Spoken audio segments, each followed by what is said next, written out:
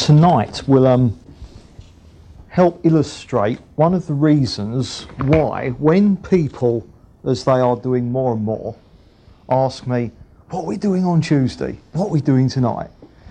All right, will illustrate why very often, in fact usually, I'm very reluctant to say quite what it is that we're doing.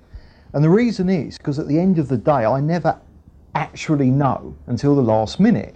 Now tonight I've come here with the full intention, and my notes are there, of doing a talk that I know it's right to do. It's a burden from the Lord, and it's a talk that we are definitely 100% going to do. But in the last 20 minutes I've realised that that's not for tonight. I thought it was.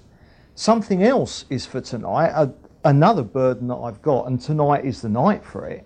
But I didn't know that until 20 minutes ago, all right? So that helps to, there are times when we say, it's going to be a question time, or even when we're doing series, at any time it can still be interrupted, for anything, that the Lord comes up with that, I didn't know about until the last moment, So, it's a good illustration of why it is when people say it's funny actually, because Belinda just driving here, she said, what is it tonight? And I said, well, you'll find out tonight, won't you? And it's not that I'm trying to be funny or clever or anything like that at all. It's just that at the end of the day I do not know for sure until I actually get up here and start. So tonight, if you just go to Hebrews chapter 4.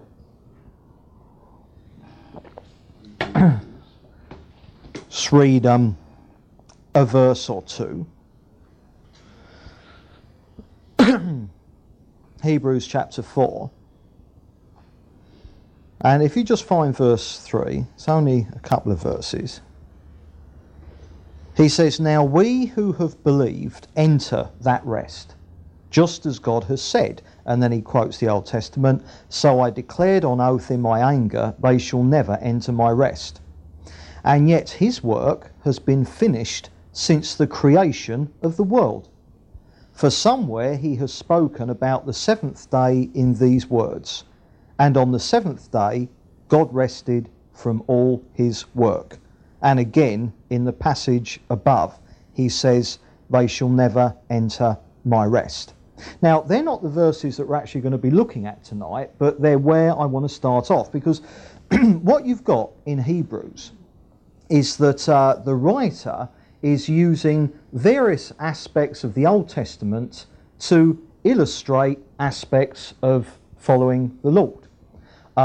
We've seen this before, haven't we? Like the New Testament is the script, the Old Testament is the movie. That in the Old Testament we have a historical allegory, of the truth of what the Christian life is. And what he's doing here is that he's using the picture of Israel coming out of Egypt through the wilderness and going into the promised land, into Canaan. He's using that as a picture of kind of coming into the possessions that you've already been given by God. And you'll remember that when Israel came into Canaan, while they were still in the wilderness, God said to them, it's yours, I've given it to you. And every place that you put the sole of your feet, it shall be yours, and I'll drive out the enemy from before you. And what the Lord was saying is, look, the land of Canaan is yours, I've given it to you. And yet, nevertheless, you have to go in, and believing that I've done that, as you make your move in, you're going to possess the land, and you're going to see me make a reality in your lives what is true in theory. The whole lot is yours, but you're going to get it bit by bit as you move forward. And so therefore there's this picture of realizing that in the same way that Israel went into the promised land, they had to fight and conquer it, yes, but the work really had already been done by God, because God had already given it to them. And it's a picture that everything we need we've already got in Jesus. And so it's a picture of kind of, like the promised land being a picture of realizing that God has done everything. Growing in the Lord isn't a result of our efforts, what we do, our works. It's ultimately something that God has already done. The land of Canaan was already Israel's before they went into it. And all they had to do was realise, hey, God's given it to us. All we've got to do is go in and take it. So the point was, it was God who had done it all. And also here, while using this picture, the writer brings in about the creation of the world and the fact that on the seventh day God rested. And so then he moves away from using the picture of the promised land, and then he goes back and he's using Genesis 1 now. And what he's saying is that in exactly the same way that after 6 days God had created the universe, at the end of 6 days he'd done it all. There was nothing else to do. And so he rested. And in exactly the same way, when Jesus died on the cross, he said it is finished. When Jesus died on the cross, everything necessary for you and I to be saved from the penalty of sin, justified, everything we needed in order to be saved from the power of sin, sanctification, everything we need one day to be set free from the very presence of sin, being glorified, everything has already been done by Jesus on the cross. So when Jesus said it is finished on the cross, he finished the work of our Christian lives in exactly the same way that at the end of day 6 in Genesis 1, God as it were could have said, right, it's finished. I've done creation. There's no more to do. You and I don't have to do any creating, do we? Because the universe, it's complete. God has done it. And so what we're seeing here is that the writers of the Hebrews, in order to bring out, illustrate an aspect of the Christian life, uses, amongst other things, Genesis chapter 1 and the story, I say story, the true story of creation in the first chapter of Genesis. And I've kind of mentioned the aspect of the Christian life that he wants to bring out from it. Now, what I'm going to do tonight is to bring out a different aspect, but using exactly the same thing. So the writer to the Hebrews, he uses Genesis 1 to illustrate something. Now, I'm going to do that as well, so turn to Genesis 1, but I'm going to illustrate a different aspect of the Christian life, but it's the one that is kind of like, you know, where the Lord wants us to direct our attention tonight. So go to Genesis chapter 1. And and what we need tonight is good dose of encouragement. That's what we need tonight. You know, we need, I mean, obviously we always need encouragement. You know, I mean, the Lord never actually sets out to discourage us. But we particularly need different things at different times. There are times when we need challenging. Now, that will come on later to the study there in those notes, all right? But I don't know, maybe because of that study coming up eventually, tonight we need encouragement. But there are times when we need challenge, there are times when we need, like, bucking up, there are times when we need to kick up the backside. You know, and there's a sense in which we need all these things all the time. But tonight, you know, encouragement. And so what I'm going to do is I'm actually going to read through most of... no, in fact, all of Genesis, chapter 1. So bear with me, and I'll highlight... Did you think I said the whole of Genesis? No, the whole of Genesis, chapter 1. And I'm just going to highlight certain bits and pieces, and then we'll draw them together afterwards, and you'll see exactly where I'm going. Because it's a bit like a suspense film tonight, as you see. Where's this going? We'll find out soon. Right. In the beginning, God created the heavens and the earth. Now the earth was formless and empty. What lies behind there in the Hebrew is the idea of chaos, complete disorganisation, chaos, right? Darkness was over the surface of the deep, and the Spirit of God was hovering over the waters. Now, what we've got here, all right, is God has created all the matter, all the energy, which together make up the universe.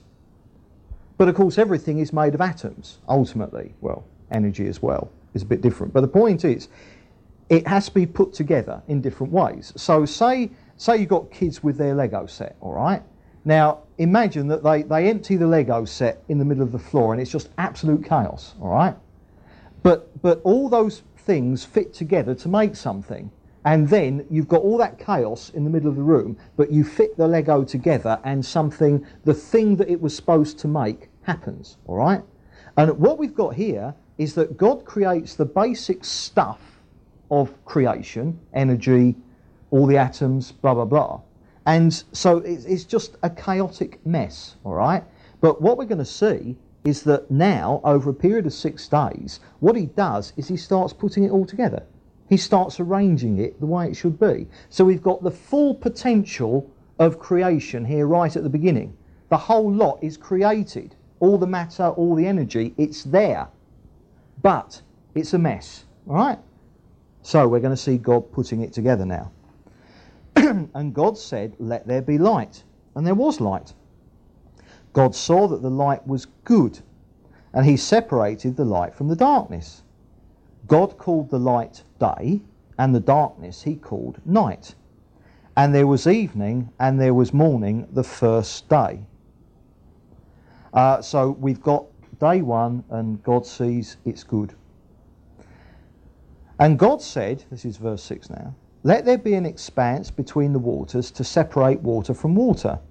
So God made the expanse and separated the water under the expanse from the water above it. And it was so. God called the expanse sky, and there was evening, and there was morning the second day. And God said, "Let the water under the sky be gathered to one place, and let dry ground appear." And it was so. God called the dry ground land, and the gathered waters he called seas. And God saw that it was good. And all that is day 2. So there's day 2, and you've got your second, it's good. It's got a little bit further now, hasn't it? A little less chaotic, a little bit more ordered. Verse 11, "Then God said, let the land produce vegetation, seed-bearing plants, and trees on the land that bear fruit with seed in it, according to their various kinds. And it was so. The land produced vegetation, plants bearing seed according to their kinds, and trees bearing fruit with seed in it according to their kinds. And God saw that it was good. And there was evening and there was morning the third day.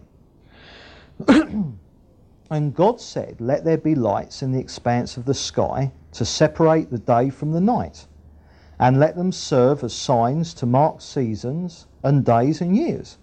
And let them be lights in the expanse of the sky to give light on the earth. And it was so. God made 2 great lights, the greater light to govern the day, and the lesser light to govern the night. He also made the stars. God set them in the expanse of the sky to give light on the earth, to govern the day and the night, and to separate light from darkness. And God saw that it was good. And there was evening, and there was morning, the 4th day. And God said, let the water teem with living creatures, and let birds fly above the earth across the expanse of the sky. So God created the great creatures of the sea, and every living and moving thing with which the water teems, according to their kinds, and every winged bird according to its kind. And God saw that it was good. God blessed them and said, be fruitful and increase in number, and fill the water in the seas, and let the birds increase on the earth.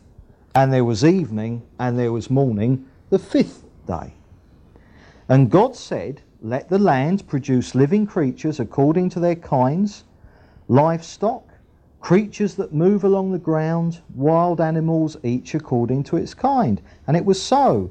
God made the wild animals according to their kinds, the livestock according to their kinds, and all the creatures that move along the ground according to their kinds. And God saw that it was good. Then God said, let us make man in our image, in our likeness, and let them rule over the fish of the sea and the birds of the air, over the livestock, over all the earth, and over all the creatures that move along the grounds. So God created man in his own image. In the image of God he created him, male and female he created them. God blessed them and said to them, be fruitful and increase in number. Fill the earth and subdue it. rule over the fish of the sea and the birds of the air and over every living creature that moves on the ground. Then God said, I give you every seed-bearing plant on the whole earth and every tree that has fruit with seed in it. They will be yours for food. And to all the beasts of the earth, I've lost my place, all the beasts of the earth and all the birds of the air and all the creatures that move on the ground, everything that has the breath of life in it, I give every green plant for food. God saw all that he had made, and it was very good. And there was evening, and there was morning, the sixth day. And what you've got here is you've got the 6 days of creation. And at the end of each day, God says, it's good. So you've got here a kind of a progression that begins with absolute chaos and bit by bit in various stages leads towards order.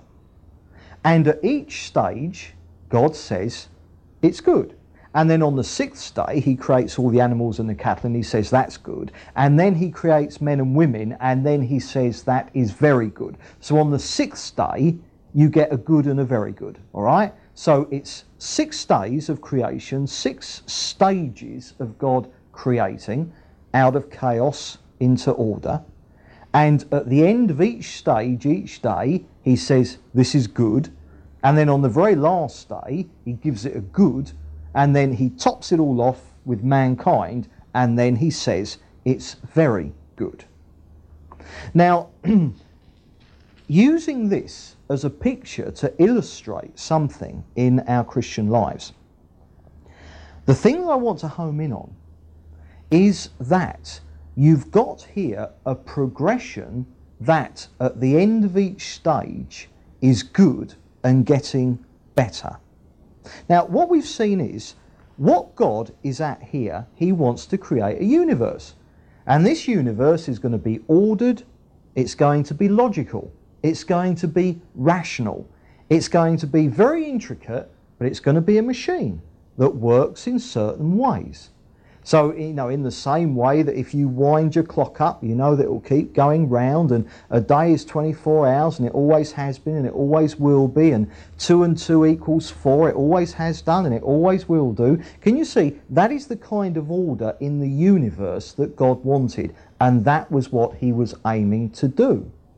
And yet, when he starts out, he begins working with absolute chaos.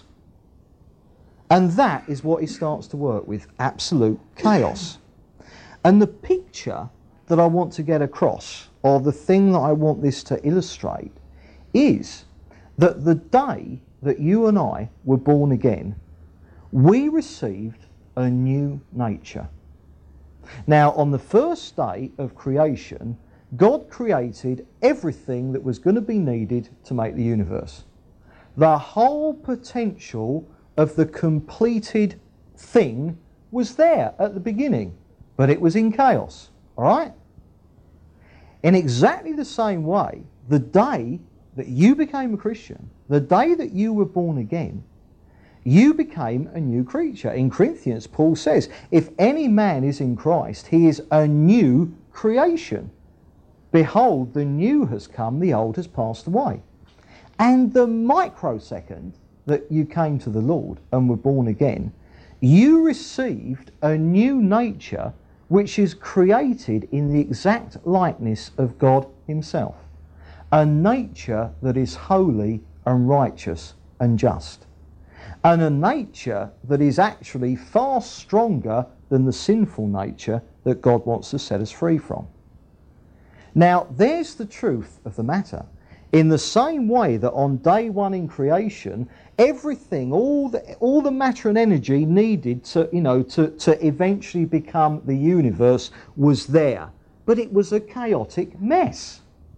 And exactly the same way, the moment that you became a Christian, the new nature was there. You began a new life in Jesus. But it's a mess. It's in absolute chaos. It's completely unformed in exactly the same way that the universe at the beginning of day one, though everything had been put there, everything had been brought into being, nevertheless it was completely disorganized and chaotic. It was, if you like, a potential, all right? But an awful lot of work was needed in order to make that potential reality. Now, what we've got to realize from this is that all of us are at different stages in the process of God creating our Christian lives. Each one of us are at a different place, if you like, in God's 6 days of our Christian lives. And the point is that what we've got to realise is that at the end of day 2, the universe, there was still an awful lot of chaos in it. There was an awful lot of work still to be done. There was a long way to go before the potential was fully made reality. And yet the thing was that God didn't look at what was yet to do. He looked at what had already been accomplished and he said, this is good.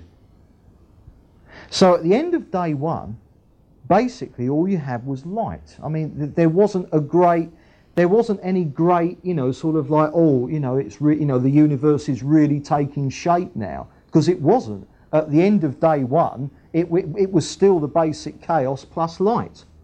But God said, it's good. It's good.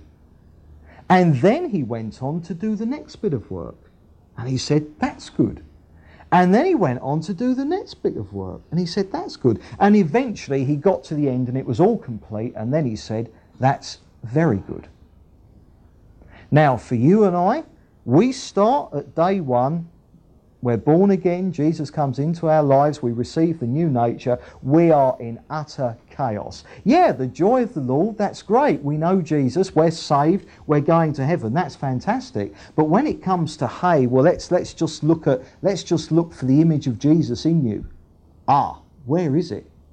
Is he? Because you're sinning all over the place. I mean, you're full of the joy of the Lord. You love Jesus, and that is all absolutely genuine. But the point is, it's still absolute chaos, all right? But the thing is that all the way through, remember, God was saying, what has been done so far is good. He at no point said, but it's bad that it hasn't been completed yet. Completing the work was a foregone conclusion simply because he'd begun the work. And what God begins, he always finishes. So, you and I, we get born again and we're in utter chaos. We're the very beginning of day 1 of creation. And where's it all leading up to? Well, it's leading up to the fact that one day we're going to be glorified and we are going to be exactly like Jesus.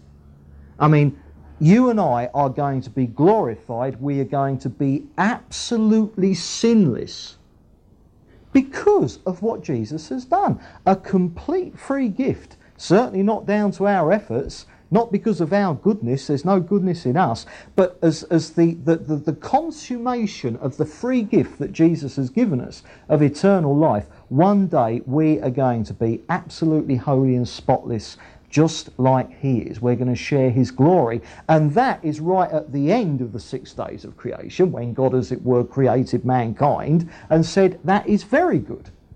But the thing is, in between are these 6 days of creation. So, we've all entered into the 6 days, we're born again, and all of us, obviously, we haven't, for the simple reason we're still alive down here, we haven't reached the end yet, we're not glorified. So in the meantime, we're moving through our 6 days of God creating a sanctified Christian life in each one of us. And here is the point that is so encouraging, because this shows us the mentality that the Lord has, the way in which he relates to us when he looks on us. And it's quite simply this: wherever you've come, however far the work of creation, as it were, has progressed in you, Whether you're on day 5 and really doing well and maturing in the Lord, or whether you're stuck on day 2 and seeming to make no progress at all. The point is that God looks on and he says the extent to which you've come so far, the fact that you've got to where you are now, forget about how advanced or even retarded spiritually you may feel you are. The point is, wherever you are in your Christian life now, God looks on and he says, it is good that you've come that far. Now, obviously, God kept going with his work of creation. At no point did he think, oh, well, I'll leave it there because that's good enough. No, it wasn't good enough until it was finished. But the point is, whenever he looked at the uncompleted work, he said it's good that it's come this far. He never said, but it's bad that there's still further to go. And this is the point. When you and I look at our own lives, when we examine ourselves, we've got to make sure that we're sharing that mentality of the Lord. And what we've got to do is we've got to say, thank you, Lord, it is good that you've done so much in me. But what we mustn't then do is to look at everything that God has yet to do, because there's still a heck of a lot of chaos in our lives, isn't there? The chaos of sin is still there, in the same way that at each step of the way, although another step was taken and the chaos became formed into something, nevertheless, day 1, day 2, there was a lot of chaos left, all right? But what we've got to make sure that we're doing isn't looking at the chaos that is still to be ordered in our lives and to get all depressed and down about that. With the Lord, we've got to say, well, it's good what you have done in me so far. And Lord, I thank you that you're going to go on and you're going to finish the rest. Now, there's something very interesting here. Let's read verse 1 and 2 again. In the beginning, God created the heavens and the earth. So it all came into being there and then, but it was chaos, all right? You're born again, but there's no holiness in you. All the potential is there, but it's not exactly coming through, all right? Now the earth was formless and empty, chaos, darkness was over the surface of the deep. Now, you certainly should feel that you look at certain areas of your life and chaos and darkness is what's there. Far from the order and the light of holiness, there are areas of your life and my life where there is yet chaos and darkness, all right? But it says here, the Spirit of God was hovering over the waters. Now what's interesting, this phrase in the Hebrew, the hovering over the waters, I think is better translated, rather than hovering, it's better translated brooding. And it's the picture of a mother bird fluttering around her nest with the eggs in it. That is the picture. You know, we talk about broody hens, don't we? You know, sort of like, you know, sometimes, you know, sort of like, well, it's not only women, men as well. They go broody, don't they? They think, oh, I'd like another child or something, all right? And that is the picture. A bird flapping around, guarding everything, organising everything, to the end of bringing into being this new life that is there in front of her. Now that is the picture, all right? Now, in exactly the same way, all the time, all right, where there's chaos in our lives, there's sin. But all the time, the Holy Spirit is brooding over us.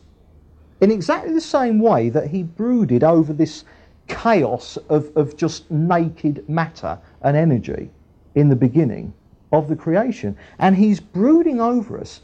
And he's doing that because he is the one who is going to bring forth that life that has been put into us. And that life is the very life of Jesus. We've been born again by the Holy Spirit. And it's God himself who is working to bring out that life that he's put in us. Now the point is this. Yeah, we can look at how far we've yet got to go. And it's good that we do. It's good that we're aware of how far we've still got to go. All right? That's good. Because that keeps us, you know, that keeps us in our place, you know, specks of dust with attitude problems. All right? I mean, sort of this talk, I mean, any Christian who thinks, oh, well, I've arrived and they've got their feet up, this talk isn't for them. It's not actually encouragement they need. They need the challenge of great conviction of sin. But I'm talking to people here who know their condition, same as I do. It's encouragement we need. And the point is, it's good that we're aware just how much more there is to be done in our lives, how much sin yet contaminates us. But the point is, we've got to be thrilled and encouraged and pleased and be able to say, well, look, it is good that I've come this far, and I'm not worried about the future, because God, who brought me this far, who managed to create on day 1, 2 and 3, is quite capable of doing day 4, 5 and 6.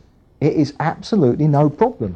Go to Philippians chapter 1, and something that Paul writes to the Christians in Philippi. Philippians chapter 1 and verse 3.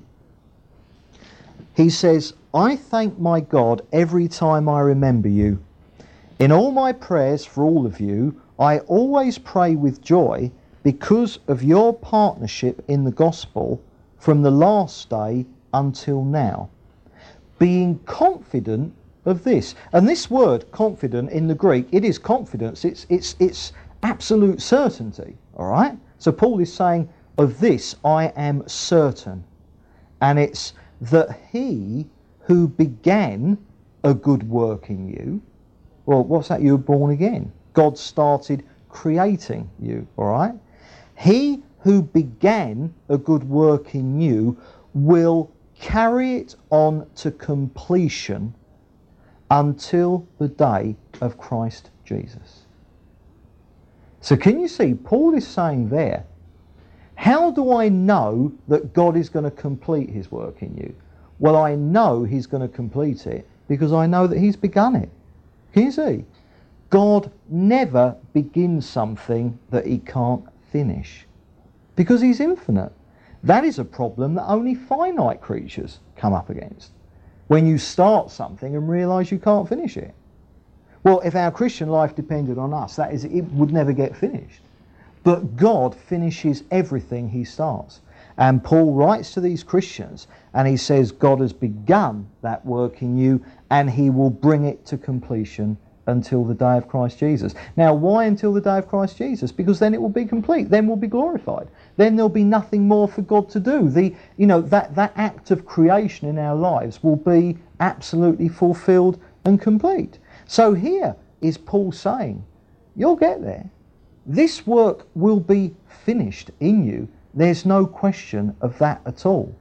But what we've got to make sure that we're doing is resisting any temptation, and Satan loves to play around with us like this, any temptation at just getting despondent, depressed or despairing because of the work that is yet left to do in us, all right? Rather, let's realise that God is looking at us and he's saying it is good that we've come as far as we have. It is good that I've kind of, I've sorted out 2 days worth of chaos in your life.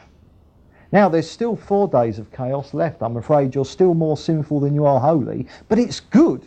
It is good that we've come this far. Can you see? It's a positive outlook.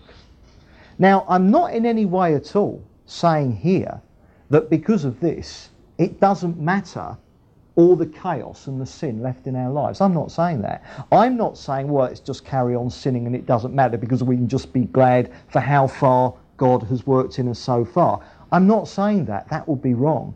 But what I am saying is that rather than getting screwed up about everything we see in our lives that are still wrong, let's rather be encouraged and be thankful for what God has put right so far, knowing that because he's put that much right, he will keep working in us and he will bring us through to the end.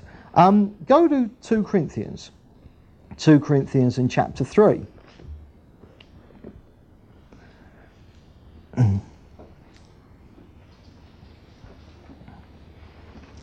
2 Corinthians chapter 3 and verse 18.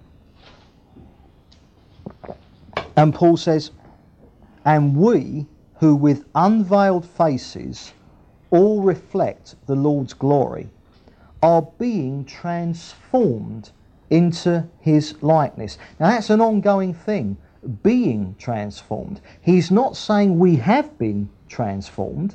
All right, we've certainly got the new nature. We're certainly new creatures. It's certainly true that the new has come and the old has passed away. But Paul says we are being transformed into his likeness. This is an ongoing, progressive thing. And he says, with ever increasing glory. Now, a better way of translating that, I don't know why I stick with the NIV, I'm always telling you of a better way it could have translated it, but nevertheless that's the way it is that other translations put it that we're being changed or transformed from one degree of glory into another.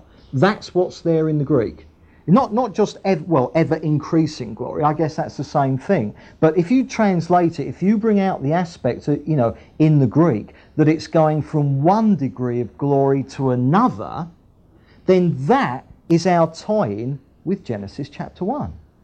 Because the point is that though there yet remain degrees of glory for us to come into, it doesn't change the fact that we have come into certain degrees of glory. Now, can you see the difference? If you just look at everything that is still wrong in your life, you're really, you're going to be thinking that you're yet to come into any glory. Whereas the truth of the matter is that which is still wrong in your life, they're the degrees of glory that the Lord is yet to bring you into. But nevertheless, up till now, you have already come into various degrees of glory. It might not look like that to you, it might not feel it, but that is the truth. In the Christian life, we are being changed from one degree of glory to another. And then he goes on to say, which comes from the Lord who is the Spirit. Now, this is one of the verses that establishes that the Holy Spirit is God, all right? But we've already seen the Spirit brooding over the face of the waters, and here he is. The broody hen, Holy Spirit, all right, working away, fluttering around our lives, ensuring that new life that we have in Jesus is being brought about into our lives. And each step of the way, each little bit that we grow is another degree of glory. So are you seeing the point here? Again, the picture, we get born again, we start the Christian life, we're just like Genesis 1 verse 1. God creates the heavens and the earth. And then verse 2, the whole thing is a mess. It's absolute chaos. But then he keeps fitting it all together, putting it all together step by step until you get the end product, which is very good. All right? And that's going to be when we're in glory. But the point is, all the different stages of God's work in order to bring about this creation, each separate stage, God looked back and he said, it's good. It's good. That's the mentality that we've got to get, all right? Remember, Jesus said, all you that are weary and heavy laden, come unto me and I'll give you rest. Now, for many Christians, if they're weary and heavy laden, all right, why is it they're weary and heavy laden? It's despair about their Christian lives. It's condemnation. It's a constant, I'm just no good. Now the truth is, no, you're not. But the gospel is that he has made us worthy by the blood of Jesus. So of ourselves, no, we're not good enough, but we have been made worthy through the death of Jesus. And Jesus said, look, my yoke is light. My burden is easy. And it's for this reason that if we could see ourselves from God's point of view, which we can do by believing what the Word of God says, then we would realise that the Lord looks down on us and he is thrilled where we've come. He is thrilled at what he's been able to do in us thus far. However much we've grown, he's pleased and he thinks it's good. All right? Now obviously there's all the work yet to be done in us. There's all the growing that we've yet got to do, and God's on to that. He's going to do that. He's begun the work in us, he'll complete the work in us. But what we've got to do is to start to realise that the Lord is just thrilled with where we've come. Now then, we're not going to use this as an excuse to kind of put our feet up and stagnate, to say, oh, well, if God's thrilled with where I am now, well, that's great, I'll just stay here for a while, God's thrilled with me. No, the moment you do that, God will still be thrilled with where you've come, but he'll have to start, doing a little bit of the old chastisement to get you moving again. All right? Because the thing was, as soon as God finished the work he wanted to do on day one, he moved on and started the work on day two. You'll notice that from day 1 to day 6, there weren't a couple of days in the middle where he didn't do anything. He kept going until it was done. There were no pauses. There was no, I'll have a day now where I don't do anything. And that's why you and I, we can't from this get so encouraged about what God has done in us so far that we kind of put our feet up and say, let's just stay here for a while. Because no, God doesn't have any, sort of rest days, to that extent. Wherever he's brought us thus far, he's now moving on to take us a bit further. But the point is that we've got to make sure that, if you like, our relationship to our past, i.e. where we've come, that as we look back, we're encouraged. We say, thank you, Lord, that you've brought me this far. So in the here and now, we're encouraged. We're in faith. We're not down. We're not in despair all the time. And then, in that condition, we can look ahead to a future where we can be absolutely assured that the Lord is working more and more. If you go back to Philippians again, and this time find chapter 3.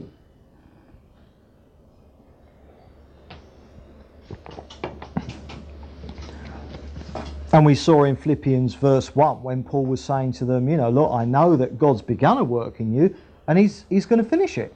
So don't worry, be encouraged, he's going to do it. Now, if we ask the question, did Paul want them therefore to kind of put their feet up and slack off? No, not at all. Because look what he says here in verse 12. He says, not that I have already obtained all this or have already been made perfect. So there's Paul saying, I'm not at day 6 yet. No way. I'm still on my way. He says, but I press on to take hold of that for which Christ Jesus took hold of me. Brothers, I don't consider myself yet to have taken hold of it. But one thing I do, forgetting what is behind and straining towards what is ahead, I press on towards the goal to win the prize for which God has called me heavenwards in Christ Jesus. So what Paul is saying there, he's saying, I'm encouraged at what God has done in me so far. That's brilliant. He has brought me to this place and he's done it. And I'm not fed up, I'm not depressed, anything like that. But nevertheless, I've put all that behind me, day 1, 2 and 3, because I'm going to press on now. Day 4, 5 and 6 is yet to come for me. And so he's pressing on. He's reaching out for the work that God has yet to do in him, the chaos in his life that still remains, that God needs to bring into order, the sin in his life that is still there, that God wants to bring into holiness and righteousness. All right? So Paul is in regards to the past, he says, it's brilliant how far God has brought me, but I'm not going to rest on my laurels. I'm encouraged, and for that reason I'm going to press on, because God has got even more degrees of glory that he wants to transform me into. And so that's important. Think how easy it is to end up just in despair, condemned. This overwhelmed, just like buried under what you know of all the sin in your life that hasn't been dealt with yet. That's very easy to be snowed under by that. But we got to know that that isn't what God wants. That is Satan. That is condemnation. All this stuff about, God must be fed up. Well, sure, he is fed up with us sometimes. You can be fed up with your kids, but you don't stop loving them, do you? That's the point. And sort of like getting out of fellowship because we end up condemned and in despair and stuff like that. We've got to bring that to an end. When the Lord looks down on us, he's not a fault finder. He's not like, one of these parents who's just watching for his kids to make a mistake so he can sort them out. He's not like that at all. He might see us taking 3 steps and then stumble on the 4th. Well, he's thrilled. He loves that. He loves that. He might think, well, they should be on to 4 or 5 steps by now, but nevertheless, I love it when they try. You see, that is the attitude that God's got towards us. And so, therefore, we need to be encouraged. And anything of despair, anything of condemnation, to put out of our heads completely and 100%. It is not of the Lord in any way at all.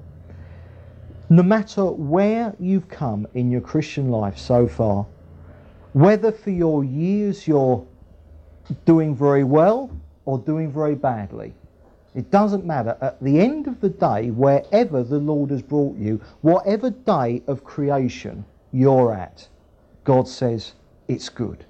It's good. Be encouraged. It's great. He loves it.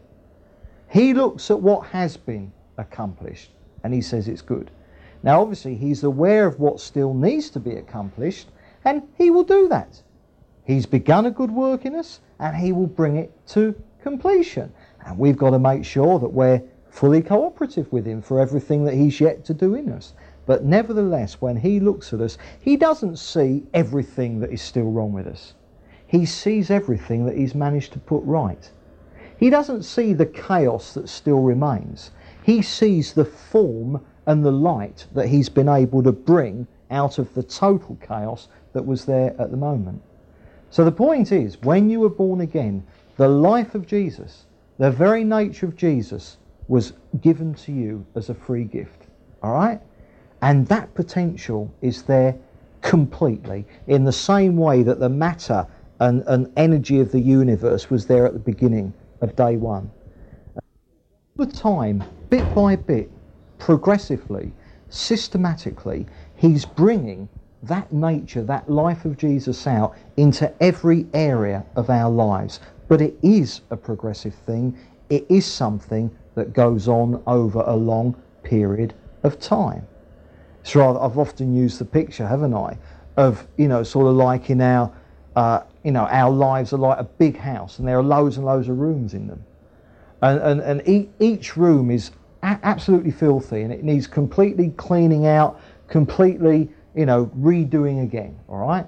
And basically the ministry of the Holy Spirit is that he's going round each door and he's knocking on the door and he says, I want to come into this room now.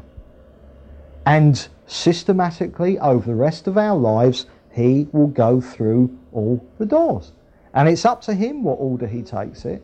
It's completely, up to him. One might think, well, I think so-and-so, God should do this in their lives now.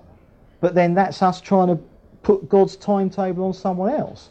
Only God knows the timetable he's got for each one of us. But that's the picture. And the thing is that when the Holy Spirit is kind of like he comes out of one room and the work is done, it's like, it's brilliant, I've cleaned out another room.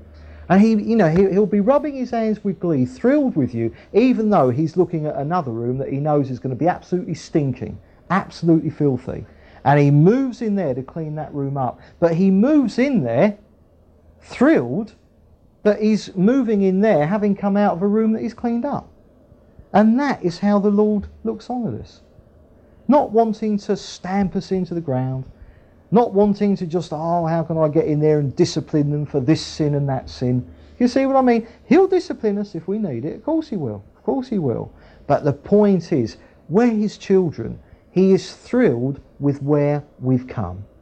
He's not looking all the time with, sort of like, great discontent of all the things that are still wrong in our lives. He's got all them under control. He who began a good work in you will bring it to completion in the day of Jesus Christ. He is simply thrilled at what he's been able to do in us so far. So, let's start looking at ourselves in that way. Let's start looking at our lives and being encouraged, being pleased. Sort of like, not giving in to this kind of, the kind like the despair, the heaviness, the all that kind of thing, you know, like tearing ourselves apart all the time. Let's get out of that. That's not the way the Lord works. That's not the way he looks at us. And we've got to make sure that we don't look at ourselves like that. And also we've got to make sure we don't look at each other like that either. You see what I mean? Let's be thrilled with where each other has come. Yeah, we're aware of things that need putting right. Of course we are. In my life, you know, the whole thing. But let's things that need to be put right, the work that's yet to be done, all that is there. Yeah, of course it is. But let's be thrilled. I ought to be thrilled in what God has done in you already, rather than merely, when are they going to sort that out? That hasn't been put right yet. You see what I mean? That's how we ought to relate to each other. To be thrilled. I've got to be pleased with what God has done in you so far. And I mustn't let what he hasn't done in you get up my nose. You see what I mean? You know, I mean, sort of, you know, this is my burden for your further sanctification, brother. You know, I mean, that's terrible. You know, we got to love and accept each other just the way we are. You know, not saying it's all right to carry on in sin or anything like that at all, but are you getting the point? And God saw that it was good. And where you've come from so far, where you are, is good. It's not bad that you've got to go further. It's good that the Lord's brought you as far as he has. And the days of creation that have yet to happen in your life, God will do it. He started it off and he's going to finish it. So therefore the Holy Spirit is brooding over your waters, like, and he's all the time bringing forth this new life that you received when you were born again and when you came to Jesus. So, be encouraged. God has begun a good work in you. You see, it's good. And he's going to finish that good work in you. So, the beginning is good and the ending is good. So what does that make the in-between? See? It was good the day I became a Christian. It's going to be very good the day I'm glorified. In the meantime, I'm being sanctified. So regardless of how far I've come, what is it? It started off as good. It's going to end as very good. So what is it now? Well, it's at least good, but it's good and a bit. It's good, then very good, so at the moment it's good and a bit. You see? Good, very good, and the bit in the middle is good and a bit. It's not bad, it's good. So we've got to be encouraged. God will take care of the sin that yet remains in our lives. So let's take that into ourselves and be encouraged. It is good. Where we are as a fellowship, sometimes we think, well, you know, what a motley crew we are. You know, and we can see all the areas, we know what the Bible teaches, and, you know, we feel in some areas, you know, like, you know, in the Bible, the teaching about what it is to be a church. And there are whole areas that the Bible teaches about church life, and we can sometimes look at ourselves and think, crikey, that area's hardly even started amongst us. Well, right, okay, let's press on towards that goal.